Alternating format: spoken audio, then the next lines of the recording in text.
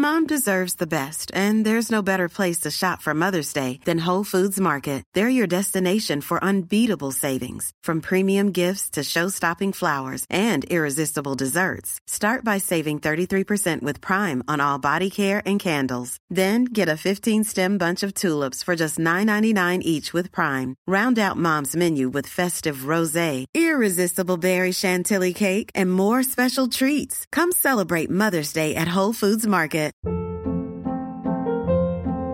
Hold up. What was that? Boring. No flavor. That was as bad as those leftovers you ate all week. Keke Palmer here, and it's time to say hello to something fresh and guilt-free. Hello Fresh. Jazz up dinner with pecan-crusted chicken or garlic butter shrimp scampi. Now that's music to my mouth. Hello Fresh. Let's get this dinner party started. Discover all the delicious possibilities at hellofresh.com.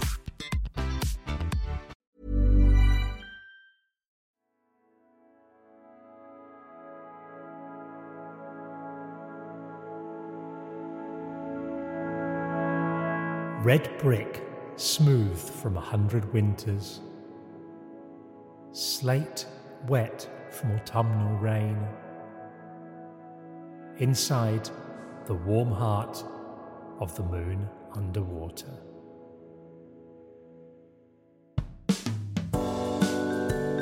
I'm Robbie Knox, and I'm the landlord of the Moon Underwater, a mystical place where guests create their dream pub.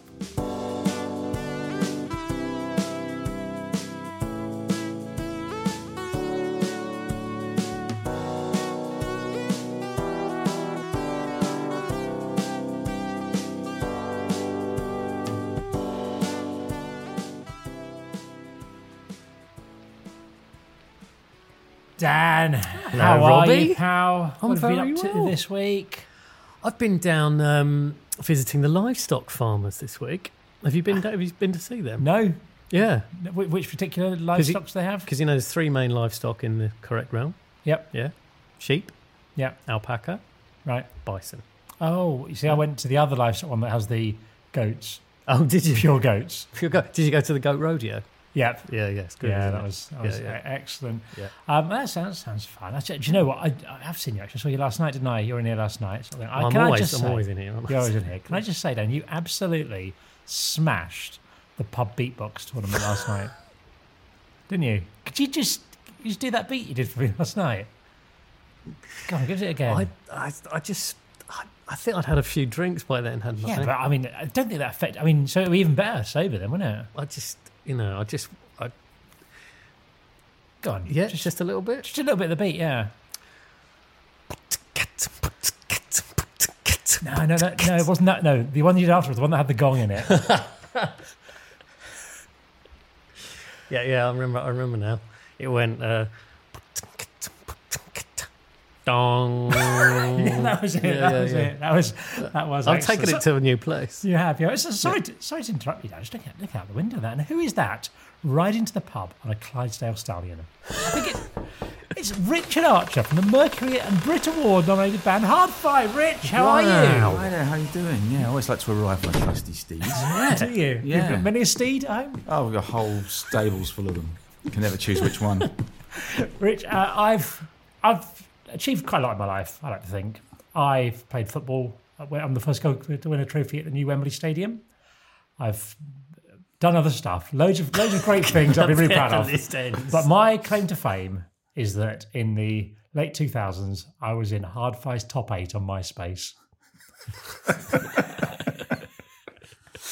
I didn't even know we had a MySpace. You had a MySpace, Wow. And I was in that top 8. And Top 8 what? do you remember MySpace? So you had a thing. I remember it. There's a little on the MySpace page. You have your top 8 people. Oh. And I was on Hard Five's top 8. And you were 8th. I can't remember the position. It's okay. There's no. It wasn't a ranking, was there? I don't know. I mean, do you remember who was above you? I can't remember who else was on it. I mean, I don't know. It's quite a while. I just remember this very clearly. I was also in the band Boy Kill Boys top 8.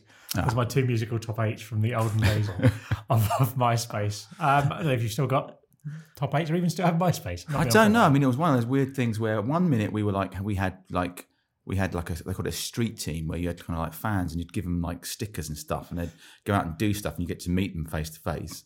And then suddenly everything was MySpace and stuff we didn't quite understand, and the whole world had changed. You always had that sort of DIY sort of ethos anyway, didn't you? Yeah. Sort of thing. So I imagine it would be quite an easy transition for you.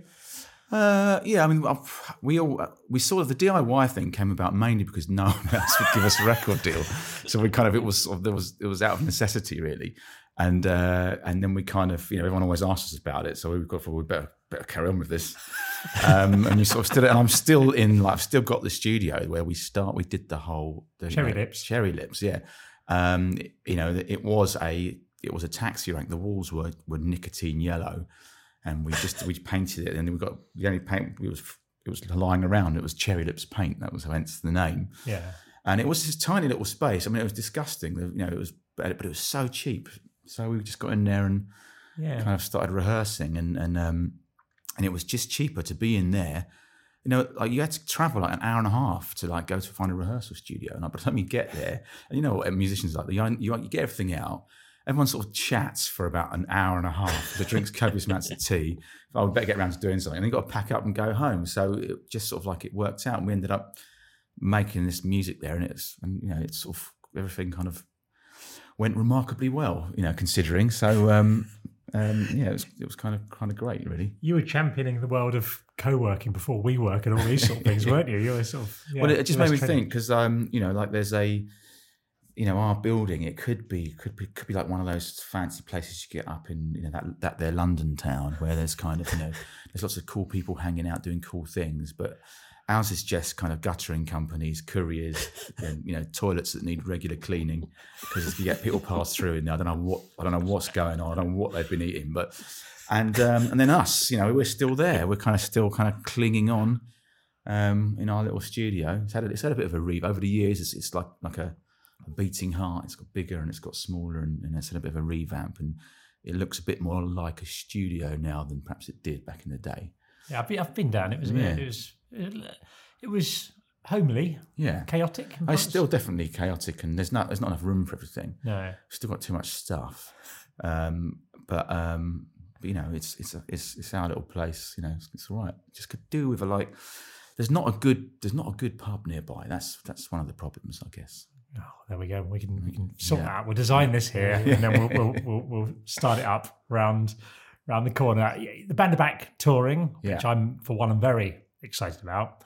The music is always very captured so well, that sort of living paycheck to paycheck experience of youth sort of thing. And it feels almost more relevant than ever now for people. Yeah, I mean that's one of the interesting things in that I don't think, perhaps I would say this, but I don't think the music sounds dated, like the actual, like the way it's presented, and as lyrically, it seems certainly more relevant now than it was then. Sometimes I think, well, what were you moaning about back then? Now, obviously, obviously a lot of our fans are from that era, and they've kind of we've all grown up together. But it would be kind of pretty cool if other people could discover it and get into it, because I do think it does resonate. Definitely. As much as, like you say, more now than it did then, if anything. Yeah, absolutely. I 100% agree. Well, we are here to talk pubs. Yeah. What were your first memories of pubs growing up? Pubs seem to have played quite a big part in my life. There was one at the end of my road. And every day we would walk past it, and that smell, that sort of sweet malty smell of the beers would always... Yeah. And there was like three brothers there, Vincent, Dermot and Brendan. And Vincent was just a bit older than me, and the other two were older, and they were terrifying because they'd come out and sort of wrestle you to the ground. There's three brothers, and like if you got in, they would generally be fighting amongst themselves, but if you got in the way, they'd come and got you too. But it's like a pub at the end of the road, and then... And I just, some of my earliest and fondest memories of being in beer gardens, just sort of sat there, being brought maybe half a cider. I was thinking about this, ahead of meeting up with you guys, and I kind of thought actually some of the choices my parents made about how much alcohol my brother and I drank as youngsters was kind of quite remarkable, because we'd have a half a cider, and that feeling of being in the beer garden, it was like an adventure. It was like a really exciting place to be. The smells. My my granddad worked in a brewery, and legend says that he kept that brewery going an extra year for the drinks he bought in the tap room. He was like supporting his employer, recycling the money through the system. Where was that? Was that around your way? That was the Isleworth Brewery, and then my uncle used to work over in the I think it was the Young's Brewery over in Wandsworth, and just I love reading about discovering old pubs. When there's always that feeling of like, sometimes we've gone to the beach with the kids, and you take the scenic route back and you're going down this beautiful road, tree line, tree tunnels, sunlight sort of dappling through it, golden. You think, wouldn't it be great if there was a pub just up here on the left, and you'd pull in and you could just go in there and like sort of stumbling upon pubs, and it wouldn't have been turned into like a gastro pub. Yeah. It would still be, you go in there and they'd have something odd behind the bar, like, like drink wise or whatever. Yeah. And you could go in there and get ensconced. And I don't know, perhaps someone would take the kids home. And, How old are your kids? 5 and 8. Okay, so they're probably almost old enough enough to pubs. Almost old enough to start drinking if I'm going to my parents' things. But yeah, so that was just that kind of. They are. I don't know. I think they're, for me, like, pubs are one of those things. They're for your average run-of-the-mill person. Like, they are the one place that you kind of. They've got that history. If you're sort of aristocracy, you've got a country seat, haven't you, where your family's lived for years and years. Yeah. Where a pub is the one place where you can go. Maybe church, I guess, is the other one, where you've got a kind of direct link. If you've been there for a while, you've got a direct link with the people beforehand. You think all the stories that have been told in there, all the stuff that's gone down, all the shenanigans. Yeah. I found out recently that there's a pub in Staines. Someone was murdered there back in the 1700s, and you kind of think, wow, what prompted that? What was going on? All this sort of. The lives that have been led and the stories that have been told, the drinks that have been drunk, that's your kind of link to that. And you love sort of going in there and imagining, when you see the old, the doorway is worn down from the people kind of going in and out, and sort of that kind of, I live in Norwich now. We've got a pub there called The Murderers. And it's actually the Gardener's Arms, and they got sort of renamed The Murderers. It's got 2 names. And that is because of some historic grisly landlord-related murders back in the day. Yeah, actually, there's down the road from me there's a place called Colnbrook, which is about 2 miles away from Staines, and it's on the old Bath Road, so the road that would have gone out west from London. And there's lots of kind of pubs on that because it's on this road. And there's one there called the Ostrich, which famously people believe was the inspiration for Sweeney Todd. Oh, wow! Because they had the old room with the trapdoor. Oh, wow! And they were bumping people off and disposing of the, I think it was only when they discovered like the guy's horse or something. Yeah. Roaming around. It's where's Keith? Yeah, I mean, pubs are a bit gentrified now. You don't get often like mad murders these days. Yeah, I love pubs. You can always be guaranteed to get gruesomely battered to death in them.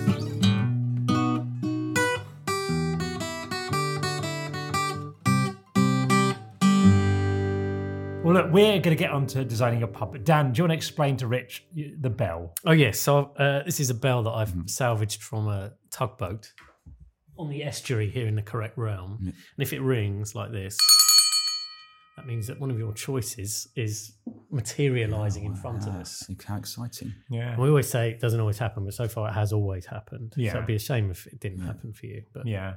So hopefully it will. Fantastic. Yeah. I look forward to hearing that bell ring. Have you got a bell in Cherry Lips? Well, actually, we just got, those, I don't know what they're called, those kind of like things that you kind of like go ding. Oh, yes. If you're going to. Used to have those in school. Yeah. Or you might meditate and that kind of stuff. Yeah. Somehow we ended up with a pair of those and got them hung above the door like a little doorbell. Like a wind chime sort of thing. When you come to a shop, oh, yeah. So got them hung up there. I don't know why they're quite hung up there, but they do kind of like, when someone tall walks in, they're coming in. Yeah. So it's kind of like, and it gives you, clears your chakra, whatever that means. Every time someone comes in, so it's nice. I've got a regular very cluttered chakra at the minute, so I might not running it cleared out. Great. Well, let's get on to designing your pub then, Rich. We've got 2 draft choices for you. What is your first one? Well, the first one is Screech Cider. I don't know what this is, but I like the sound of it. So I've always had a bit of a soft spot for cider, right? And I think it is from those early days at the pub, having half a cider. From my mum's side, my family come from the West Country. I wonder if there's something going on there, like deep rooted that I can't fathom, but is, and so I've always quite liked cider. And when I was growing up, I mean, I blame most of my fillings on Scrumpy Jack, which was there was a pub in Staines called the Phoenix, which is like kind of became there was a little holy trinity of kind of rock and indie pubs.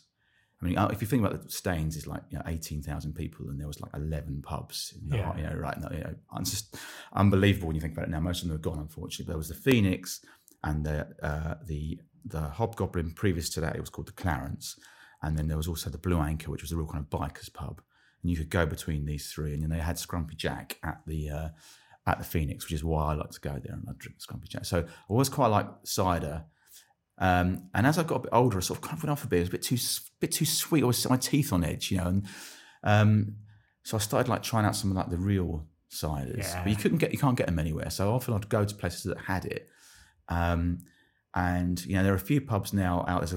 There's a chain called Big Smoke Brewery, and they've been taking over some of these pubs that were kind of like a bit on their arse, and they just go in there and go, right, okay, we're going to have loads of different types of beers and ales, and we'll also have some real ciders, and we'll have a record deck behind the bar with some vinyl. We'll just put on some cool tunes, and they're generally great. Do a little bit of food, it's not too expensive, and they have the real cider. So I was kind of like, this is great, but some of them are pretty, like what on earth am I? What's going on here?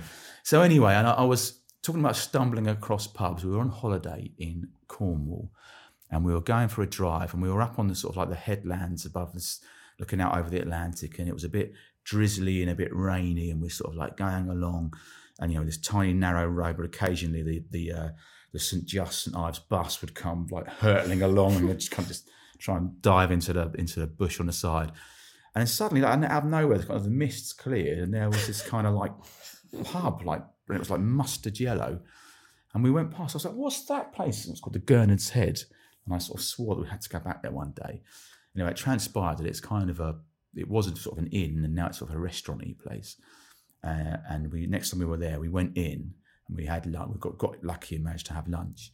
And they had on the bar this Screech cider. I thought, well, I'll try some of that. And they poured me a glass, and it came in like a round, the old school kind of like dimpled sort of like glasses you used to get in pub. With a handle. Yeah, and it came in one of those. And when I drank it was like everything flashed before my eyes of like all this sort of like great, lovely, fond memories of my past. It was like, this is amazing. This is amazing. But I was driving, so I can only like have half, right? So, but maybe that was why it was so nice, because you know how that feeling, when you have that first one, it's like, this is like amazing, and then you have another one to try and chase that feeling. It's never quite as good. No, but you keep chasing it, and then before you know it, you're kind of fairly shit-faced. You don't care anymore anyway. But anyway, I've had this, and it was, and so much so that I took a picture of the pump, the little kind of, what do you call it, the card, and I phoned the bloke up and said, "Can I take some of your cider home?" And he was like, No. And he gave me some sort of licensing nonsense, but I don't believe it. I'm pretty sure he wanted to keep it all for himself. It was so nice. I would just go back to this place to go and have that. Yeah. So I thought, if I could have that in my pub, that would be amazing. That sounds absolutely fantastic. I was similar. I drank cider before I drank beer. Throughout my university years, I didn't drink beer. I just didn't like the taste at the time. And I've grown to like the sort of more, I quite like it when you go somewhere like Cornwall over, and you get a sort of thing that comes in a plastic sort of, I don't know, flagon, whatever you'd call it, I'm not sure. And it's like you have to chew through it. It's like, that's what I love. Was it that sort of taste? Yeah, well, it was kind of like, because it was a real cider, but it just was, I don't know what it was, just obviously the one, because there's so many types, isn't there? I mean, when you get into it, you can sit there and go, well, there's all the different apple varieties and the different ways of making it. It's almost like wine-like as well, and like you can get into like where the trees were, what part of the country it was made, and all this sort of stuff. And there are people making quite grown-up ciders and all that kind of stuff. But this was just, it had a bit of that, but it also was just kind of, it was just perfect. It was like, and then you go think about Cornwall, you go, oh great, it's going to be loads of that sort of cider. But most of the pubs you go to have got that rattler in it, which is basically a bit like all the kind of sort of pump ciders you get everywhere else, like your Strongbow or, and I'm kind of like, I can have one of those. There's the Devon Mist, Sandford Orchards, that's quite nice. But you can only have one or two, after a while you start. Whereas this, you could have, you could have stuck on it all it's an interesting one actually, because I tried to do a bit of research about Screech, and the way you described the pub was so beautiful there, sort of, that it was quite mystical and it sort of came out of nowhere. And it feels like there's a bit of mysticism around this cider because there's very little information online about it. Yeah. They have got a little website, but it doesn't look like they've updated it for about 15 years.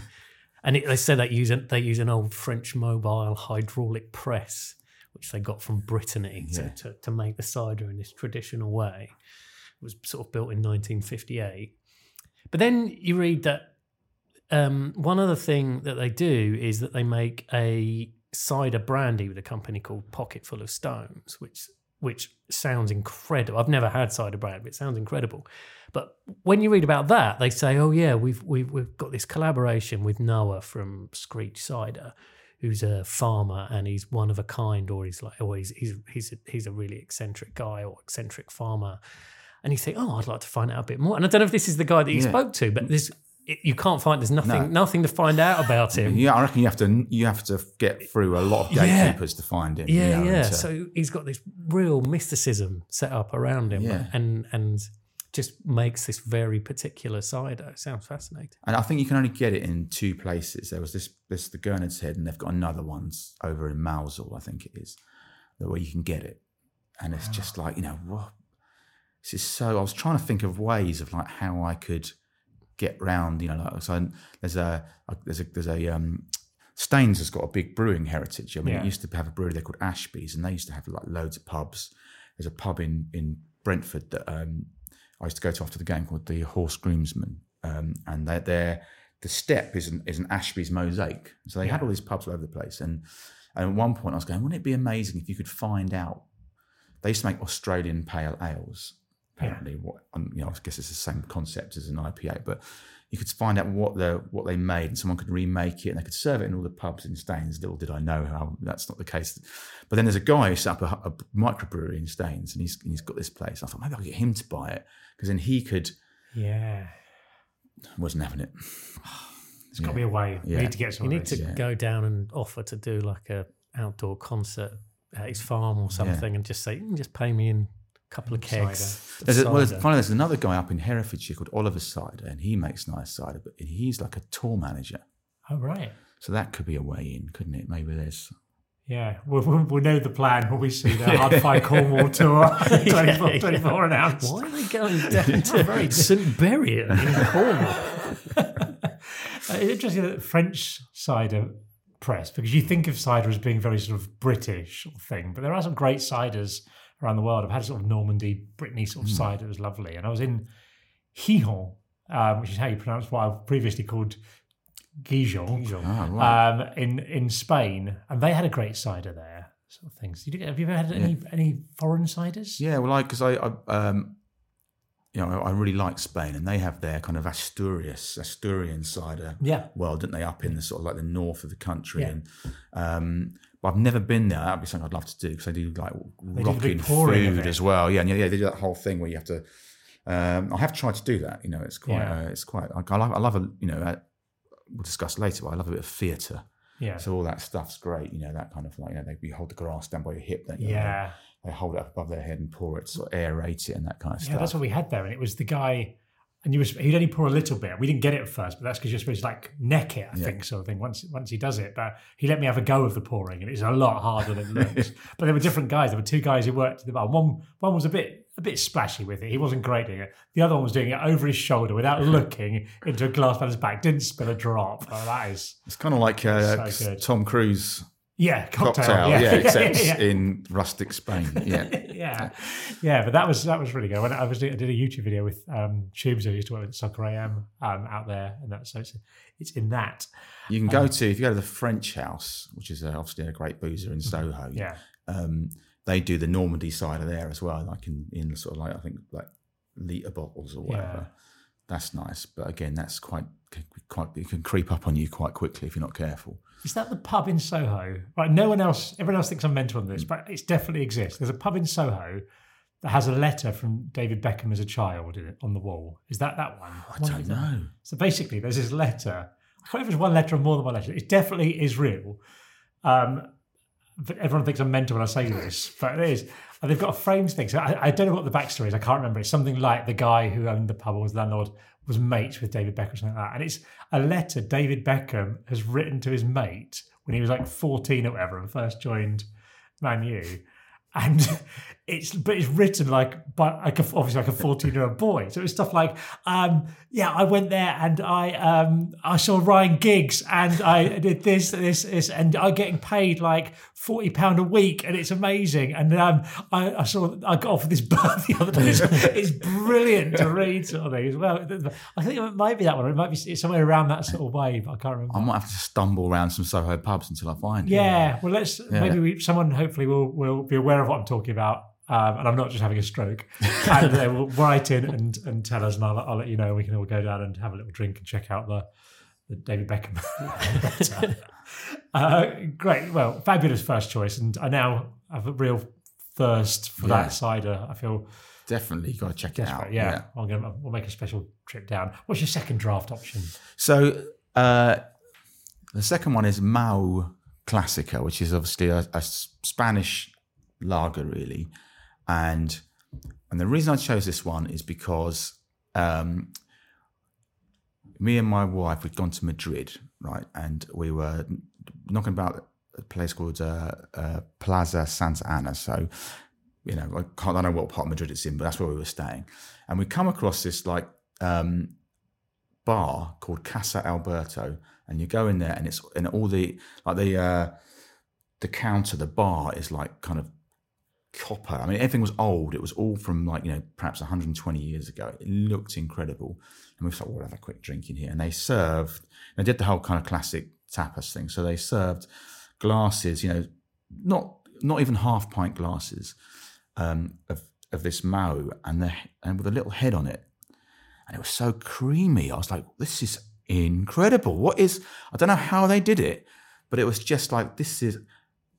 And then they'd serve up these, like they're basically pork scratchings, but they call them chicharron, and they are like the best pork scratchings you will ever eat. Right? And I think that we've fallen behind here about the whole like food in the pub angle, because like what a great idea to have a little bit of nice food comes with your drink. Back in the day, maybe you used to have the old roast potatoes, didn't you, on the bar or what have you. I know up north sometimes you get a Yorkshire pudding, but you don't see that anymore. Whereas in Spain, even if you go into like the ropiest looking bar, the bloke will bad temperedly give you a bit of old sausage or something, but it would generally be quite nice. Yeah. But anyway, this Mau was like, it was just incredible. And it was like, we stayed there all day, just like drinking. And I've always had a bit of a thing, because like I said, I really like Spain, and I've had a bit of a thing about Spanish beers. I'll always go and generally buy them because it makes me think I'm on holiday. Yeah, I get that. So, I know they're not for everyone's taste, but, I will go and get an Estrella Galicia or something like that, or Estrella Damm. I don't like, one of my bugbears though is the stuff that, like Madri. Yeah. Madri's about as Spanish as I am, right? It's Made by Coors, brewed in Luton. It's literally, so I kind of like, so I think I'd like to think that it's been like made somewhere like that. So a bit of sunshine comes with it. Yeah. So I kind of love all that. And this particular one, it was just amazing. And you could just, because it was it's just the atmosphere. Obviously, everything tastes better when you're on holiday, isn't it? But it was the creamy head. And I was talking to a guy back home who said, oh yeah, you have to spend ages tweaking the setup to get that. I mean, literally it's an art. So it's an art form. So I thought, well, if I could have that, but obviously you've got to have the guy who knows how to set it up with it. You can't just be chucking it out. You've got to have someone who knows what they're doing. Yeah. When I looked at them, actually, that's interesting that you said that, because quite a lot of their history, they talk about the different beers they've had, and the recipe for Mau goes back to like 1890, and they used to sell it in bottles with corks in and stuff. But they've also constantly, since about the 60s, have been inventing different taps to pour it properly. So like in 1967, they had this special column, and it was the first one to have two movements. It was one to pour the beer and then one to create the foam. And they've been sort of refining that and making new ones ever since. So maybe it's something to, obviously that's very important to how they want their beer to be served. But I'd never seen, I mean, I'm sure they do, but I've never seen a beer company be quite so interested in developing different taps for pouring it in the right temperature and the right kind of head and that kind of thing. Yeah, and they definitely had this down, and it definitely is a thing. Because I've again spoken to a bloke I knew who was working in a place in London. It's like, so I love Bradley's Spanish Bar on Hanway Street. Yeah. The jukebox in there is just amazing, right? And they've got all the Spanish lagers there, and I love going there, but it's not quite the same. No, it's by Tottenham Court Road tube station, isn't it? It's sort of, I love it. They've got like Cruz Campo in there, and they've got like the one from Granada, I've forgotten what it's called, and they've got Alhambra, that's it, and we've got all the Spanish beers in there, but I don't. It's the same as they did in Casa Alberto, coming up with that with a special mechanism. That's the difference. They've obviously, like you said, they've thought about it, and someone's got that in there, and they look after it, and it's a work of art. Yeah. Yeah. The one in that they invented in the 60s had the figure of Ceres, goddess of agriculture, on top of there, this big column. So there's a lot of thought of just the aesthetics of it has gone into it as well. Goddess of agriculture. It's not a goddess I've heard of before. Oh no, goddess. It's like when they have a cabinet reshuffle, isn't it? They're not one of the prime jobs. What do you mean, war, love, agriculture? Actually, crops. Yeah, I'm in charge of crops. Some terrific draft choices there. That sounds brilliant. And you're right about the Spanish bars and food. They're just fabulous, aren't they? My friend Assad lives in Barcelona, and his road was just called Carrer de Blai, and it was just a sort of fairly normal road. And then like one of those pincho bars, where they've got that sort of bread and they've got something on it and a pin thing opens up, and a cocktail stick sort of thing through it. And then another one did. It's now this like famous street that he has just grown up around it. Yeah. And it's just this famous street, all with loads of different tapas bars, and you just go and pick one of these up while you're having a drink, collect the cocktail sticks, and they bill you at the end of it. Probably won't work in this country. People just throw the cocktail sticks away. But they're just brilliant at that, aren't they? Yeah. And it's not like, I think the thing would be here, it would be loads of money, whereas kind of there, it's, like there we went to this place and you just sit there and you bought a beer, and like you could choose from a blackboard of like what you wanted. It was mostly seafood, and you could just sit there and like spend over the whole evening. I've spent €15 on beer, and you've had this amazing food. But I think more than just that. Those just little things. If there was a place that made that little effort, you'd go back there more often, wouldn't you? You'd kind of like. You'd sort of make you feel a bit more welcome. I don't know. It's just like better than a bag of crisps that cost you £2. That's the thing with tapas in this country. You're right. It's not the right idea. What you want is a small amount of something for a cheap price. Yeah. You don't know. They go like, I don't want £9 worth of Plas Bravas. I want £2 worth of Plas Bravas, and then I can have lots of different things rather than like just two things or something like that. Yeah. Yeah. I mean, I could. Again, it's a different culture there. Like my uncle was a Spanish guy from Madrid. He came over here must have been like the 50s or the 60s, working as a waiter, and then he met my aunt, and he sort of like went from being a waiter to like running restaurants, and then eventually had his own place. When he at the peak of his game, he had a place out on Windsor Great Park, and Princess Anne would go in there, and Elton John and all that. Like, so it's like the high rollers would rock up there, and we'd go for like Christmas and my nan's birthday and things like that. So we'd get to go and hang out in these places. And one of them was called. He had a place called Sancho Panza, and the upstairs was like a bar, and then the restaurant was downstairs. And while you're upstairs, they'd go around with these massive plates full of calamari rings, and they were just. I mean, like I was a kid, and most kids when they want to try squid, they're like, no thanks, I'm not having that, mate. But they were all amazing, and I've had so many calamari over the years. I've chased how good these calamari were. high. And then all the adults would go downstairs, and the kids would go down. We'd finish first and go up there and start drink the bar. I mean, it was mad, but it was like thinking about it now, But it was like so. I guess maybe there's a little taste of that. Like that, but. I feel like we're uncovering a lot of childhood trauma. Yeah, I couldn't remember any of it for obvious reasons, but it's all sort of coming back now. Quite fun trauma, But yeah, so that's just that kind of like that. I don't know those tastes and that stuff. I've always just loved it. You obviously toured the world with Hard Fi. Apart from the UK and Ireland, what country has the best pubs? Is it Spain? Well, I mean, I'm gonna because I was thinking about this today, and obviously. I'm going to draw a slight distinction between pubs and bars. Yep. Because bars, Japan, has got some incredible places because, and they're generally quite, there's one in Sapporo called The Electric Sheep, which is like Do Androids Dream of Electric Sheep, the book that it was like they influenced Blade Runner, and it's like this place you can go to and kind of like imagine you're in Blade Runner, which like to me would be amazing. And they've got just great rock and roll bars and great. I went to this place near our hotel once in Tokyo, and they bring you like a quite like rum, and they bring you like a glass of rum with like a hand chiseled perfect sphere of ice. And they're showing some old films on a thing and playing some cool music. They've just nailed that stuff, man. They've just got it really great. And like always, we go to another place and all they do is beer and chicken wings. But they were the best chicken wings you've ever had, and the beer is just perfect. I mean, for that size stuff, they've really got that going on, I think. Yeah. So that will be the bar choice. In terms of pubs, what would be your pubs? Well, I mean, I do love, again, the Spain thing. Again, I see them as they're kind of almost more like bars. Yeah, it's quite. I guess not everyone has got that tradition of pubs. Really. I think really it's only pubs. Really, only the thing. It's kind of it's a British thing that's then kind of ended up in like Australia or the States, isn't it? Through say Germany's got pubs. Of course, yeah. Actually, then Germany, I would never have gone. Like before we went there, I've never thought of going to Germany. I was like, well, I just never considered it as being like a place I'd like to go and see.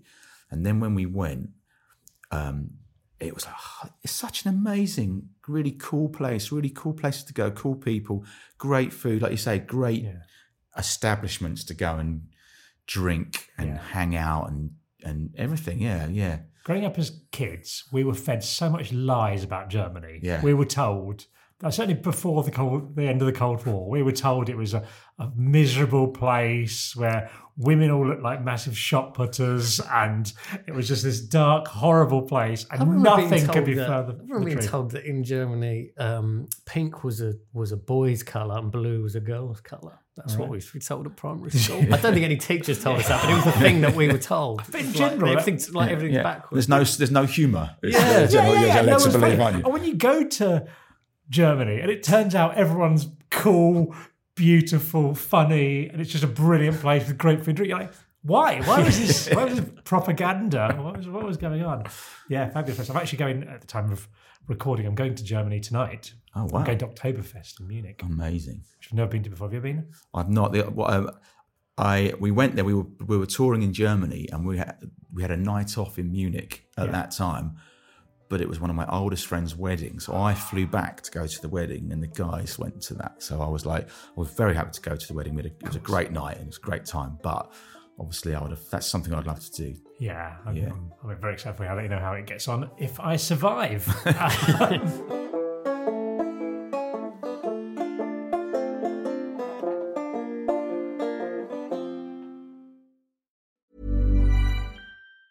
Mom deserves the best, and there's no better place to shop for Mother's Day than Whole Foods Market. They're your destination for unbeatable savings, from premium gifts to show-stopping flowers and irresistible desserts. Start by saving 33% with Prime on all body care and candles. Then get a 15-stem bunch of tulips for just $9.99 each with Prime. Round out Mom's menu with festive rosé, irresistible berry chantilly cake, and more special treats. Come celebrate Mother's Day at Whole Foods Market. Ever catch yourself eating the same flavorless dinner 3 days in a row?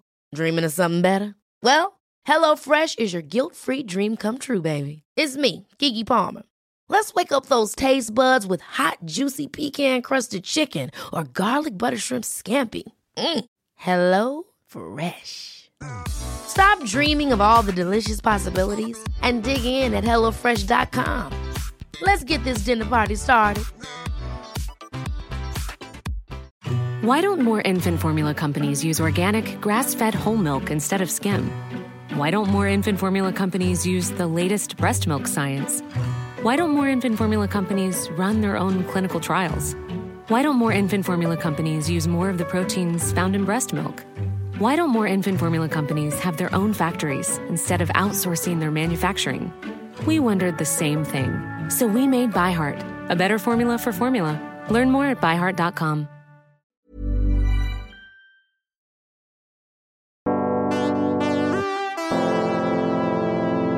bottles or cans, you get the choice of. Okay. You get 2 of these. What's your Yeah. first one? Okay, well, the first one will be a can of K cider. And this... Oh That no. a tugboat? No, it's the bell. It's the bell. It's the bell. We can see. Wow. It's amazing how the Moon and Water always seems to conjure up the things you can get from Tesco Express and not the hard to find outside. I was going to say, it's really disappointing that we didn't manage to get hold of Screech, isn't it? It's like the look budget at of the that. Moon Yeah. Underwater is not quite what we'd have hoped for. Wow.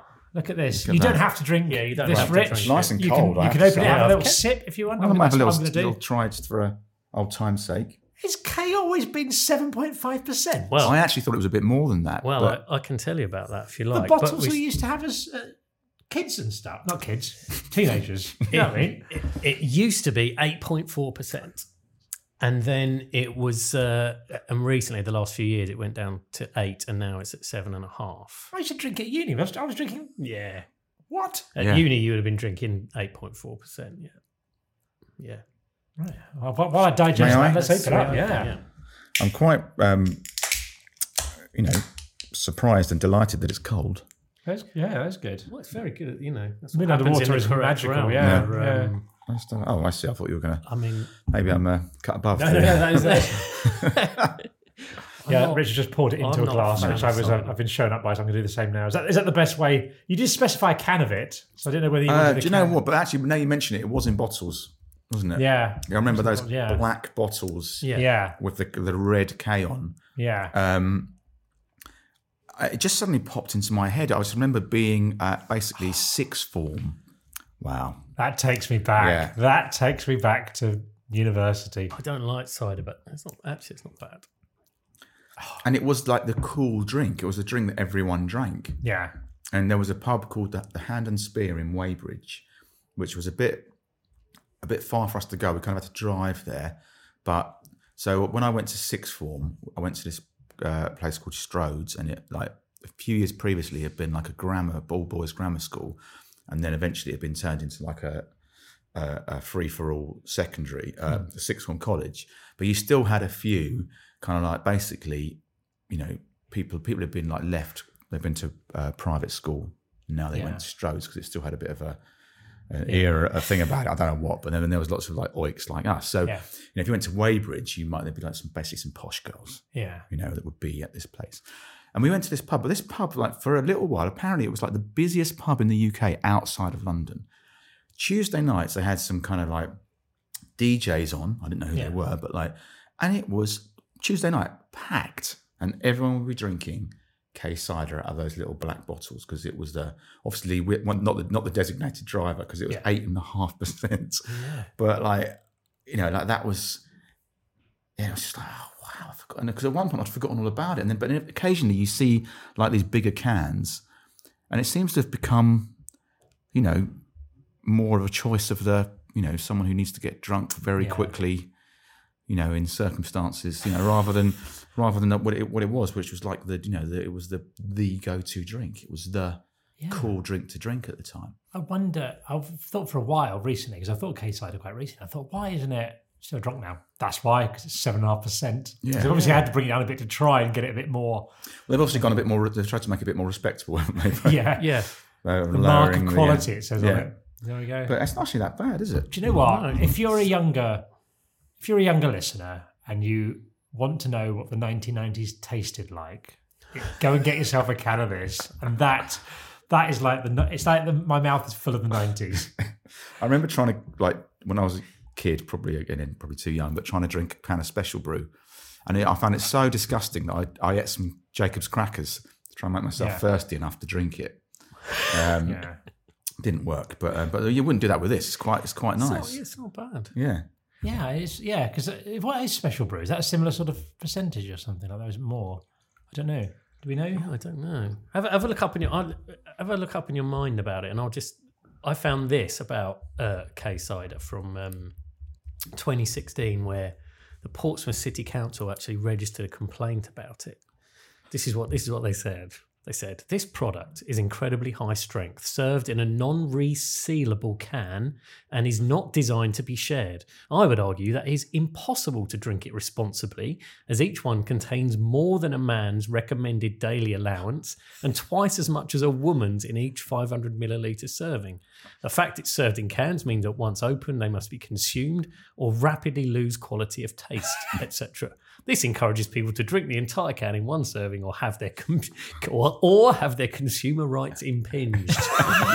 You've got two choices, Rich. You're going to drink the entire can, you're going to have your consumer rights impinged. I mean, fair enough, really, isn't it? Really, I mean, when they put it like that, that seems kind of like reasonable. The panel in the end, I think they sort of rejected and said, well, it's not quite fair and everything. But then since then, they have knocked almost a percentage point off the strength. But it wasn't these like, and they were quite elegant, like little smaller black bottles. Yeah, you know, like, and maybe that's obviously probably a cost thing. I imagine that they've stopped doing it, but so it kind of looked quite cool. It was kind of like, you know, sleek, and they had that. Weren't any other black bottles of things, were there? So it did look quite cool. Well, not even really any. You know, you don't at that time. There was not really any bottled ciders either, was there? And I think people. It wasn't that it was cider that I drank it. It was just that everyone was kind of drinking it. You used to get, there was a cocktail, I recall, made of these. I don't know if it made it to Staines, but certainly in Norwich it was, which was a pint glass with one bottle of K-cider and one bottle of Castaway. It was called a Blastaway. Have you ever had that? I can't remember what Castaway was. Was that a cider? I don't know what that is. I'll get to know. But that was a popular drink at the time. 9% special breweries. So that's only, there's daylight there. There's like, not much daylight. So that's, I can't get over that. You know what the K stands for? Killer? No one knows. It's a complete mystery. Some say it's a mark of luxury because K used to be an abbreviation for carats of, or it has been used as an abbreviation for carats of gold. And others say that Benedictine monks used to brand their best brews with a K to show that they were sort of special, but no one actually knows. Someone must know. Someone knows. Someone. The guy who went stick a cow on the front. Yeah, kids will love it. He'll know. Yeah. He'll know.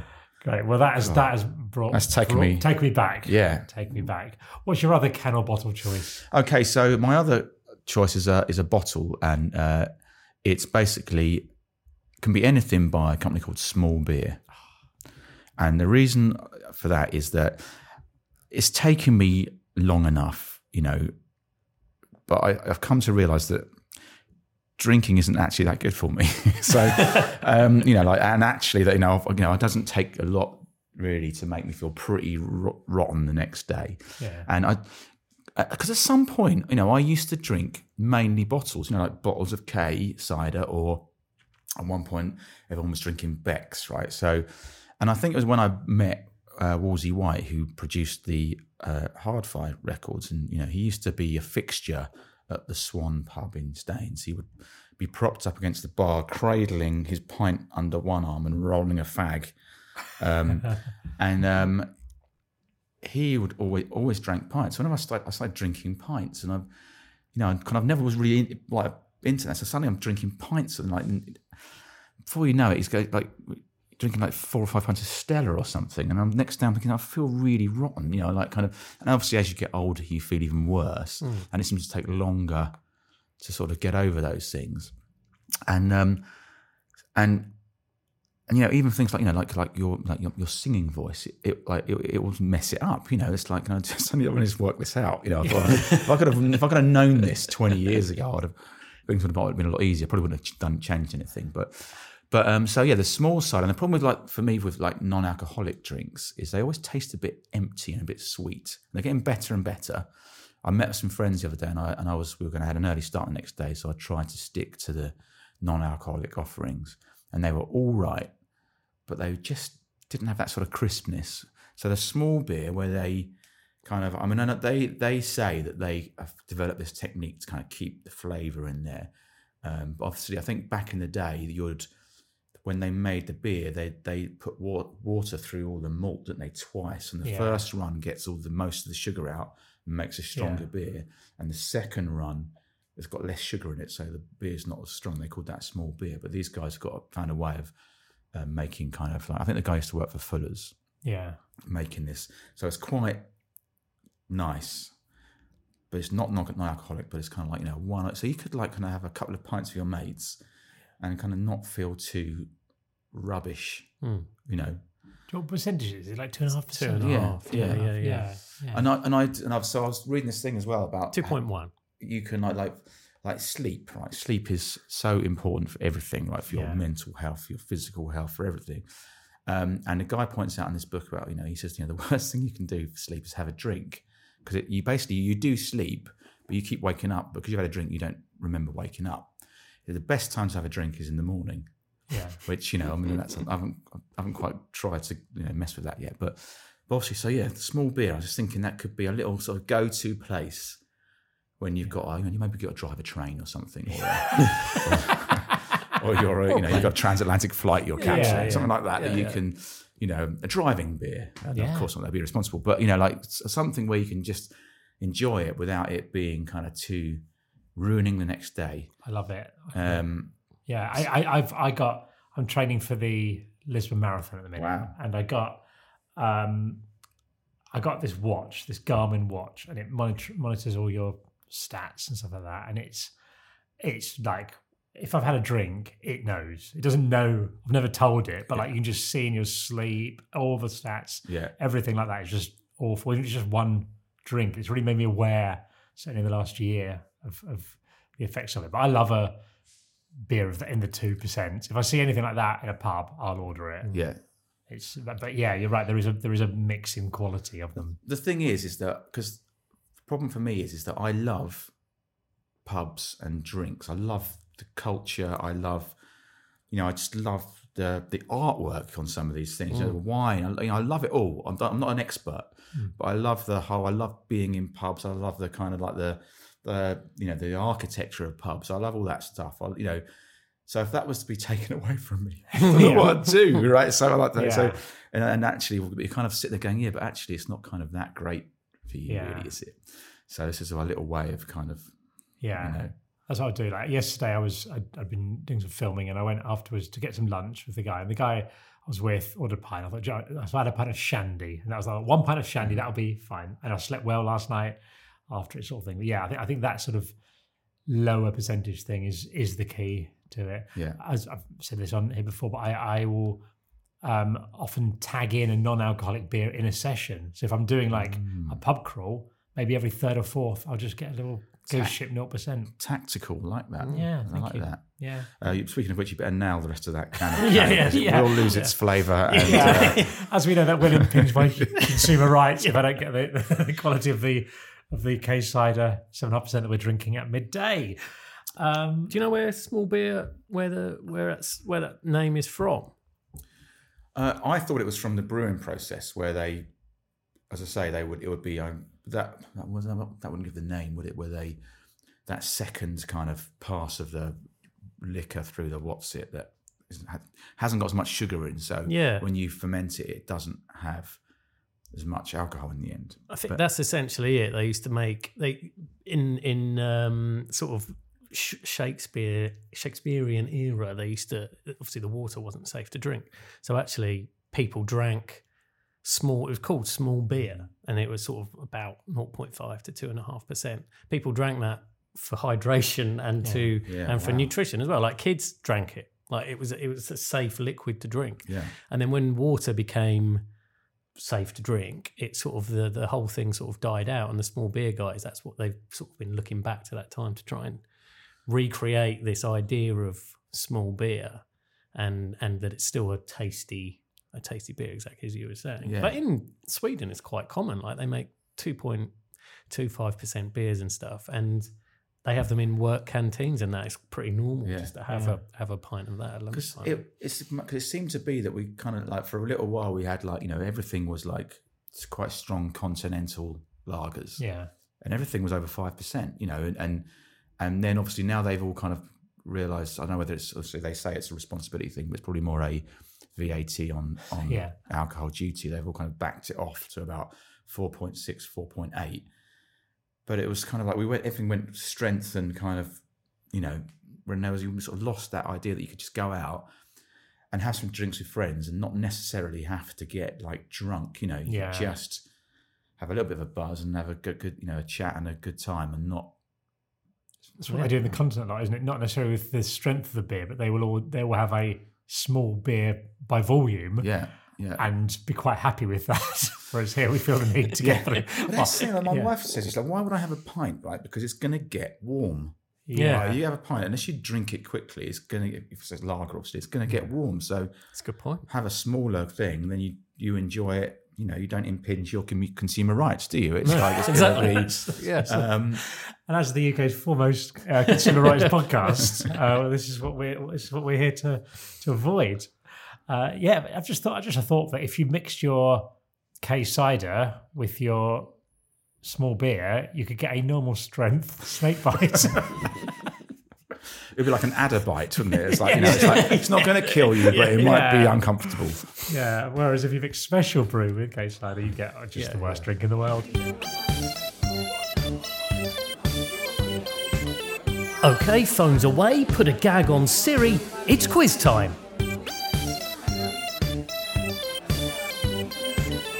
Elvis's black belt was in karate. I saw it on QI. No half points for saying J.K. Rowling is the lead singer of Jamiroquai. Moira Stewart. No, I'm afraid it was Gordon Honeycomb. Rich, do you enjoy a pub quiz? Do you know what? I've never been too sold on pub quizzes. I'll be honest with you, because often you'll stumble onto them when you haven't gone there for the quiz. You've gone there for a drink, and then the quiz is on, and you can't talk because everyone's obsessed by the quiz. Rather than you kind of like. So I'm kind of like but I have partaken in one or two, and I've always come last. Oh. So probably I shouldn't be into pub quizzes really, but No, I'm open to. I think I'm firmly in your camp there. That I don't mind if I've gone to do a pub quiz, but I don't like to go to a pub and then find out there's a pub quiz. Dan and I once left a pub, not because there's a pub quiz on, because it had a vibe that pub quiz was about to break out. Like far too many people there for a Wednesday, all sat in group tables. There was a chair with a microphone. And we were just, before we went to the pub, we were about to order, we're like, this feels pub quizzy, doesn't it? Let's go next door. Nip it in the bud. Well, you won't enjoy this thing because Dan's about to do a pub quiz. I'll do the pub quiz. Your first album was Stars of CCTV. Yes. And so off the back of that, I thought, why don't we do a quiz about acronyms? Okay. Because CCTV stands for Robbie. Closed circuit television. Correct. So Is that a point? That's not a point. Or as we discovered, the Chinese state television, of course which it is. they found rather confusing when we rocked up in I remember being there and seeing the building where it was. It just sounds quite funny, when you think of the sort of. It's an unfortunate name for the state media. Anyway, I like acronyms. I didn't know this is really good. Like acronyms. Well, I do. Like, did you know? Let me shock you. Did you know TASER is an acronym? TASER it's an acronym, and it stands for Tom Swift and his electric rifle. And that's because the guy that invented it named it after the title of the book, which is sort of a young adult adventure novel from 1911. Tom Swift and his electric rifle. Does that work? It doesn't work. T-A. Yeah, it's not quite right. But Tom Swift, I guess he's doing as one. Are we just doing, is it just acronyms or is it initialisms as well here? It's sort of an acronyms initialisms. Okay, thank you. Okay, so what's going to happen is we are going to do 3 questions. And don't answer them, have a think. Mm-hmm. And we're going to do the answers in the second part of the I like podcast. that. Okay, so I'll just run through the 3 of them now. First one, what does YMCA stand for? YMCA. Second one, what does the HP in HP Source stand for? And third one, what does IMAX stand for? Okay, there we go. All right. Well, we'll Short and So sweet. is that IMAC? IMAX, Or IMAX? as in the IMAX cinema. okay. Yeah. Okay, well, we will. I've got one of those at least. we will come back to that in the second half because it is now time for you to leave if you do not support The Moon Underwater on Patreon. If you'd like to subscribe, head to moonunderpod.com and sign up to get ad-free extended episodes a day early, a monthly bonus podcast, and access to The Moon Underwater Social Club on Facebook. We'll see you soon, though. In part 2, we'll continue creating Rich's Dream Pub. Ever catch yourself eating the same flavorless dinner 3 days in a row? Dreaming of something better? Well, HelloFresh is your guilt-free dream come true, baby. It's me, Keke Palmer. Let's wake up those taste buds with hot, juicy pecan-crusted chicken or garlic butter shrimp scampi. Hello Fresh. Stop dreaming of all the delicious possibilities and dig in at HelloFresh.com. Let's get this dinner party started. Why don't more infant formula companies use organic, grass-fed whole milk instead of skim?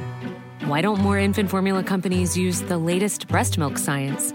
Why don't more infant formula companies run their own clinical trials? Why don't more infant formula companies use more of the proteins found in breast milk? Why don't more infant formula companies have their own factories instead of outsourcing their manufacturing? We wondered the same thing. So we made ByHeart, a better formula for formula. Learn more at byheart.com.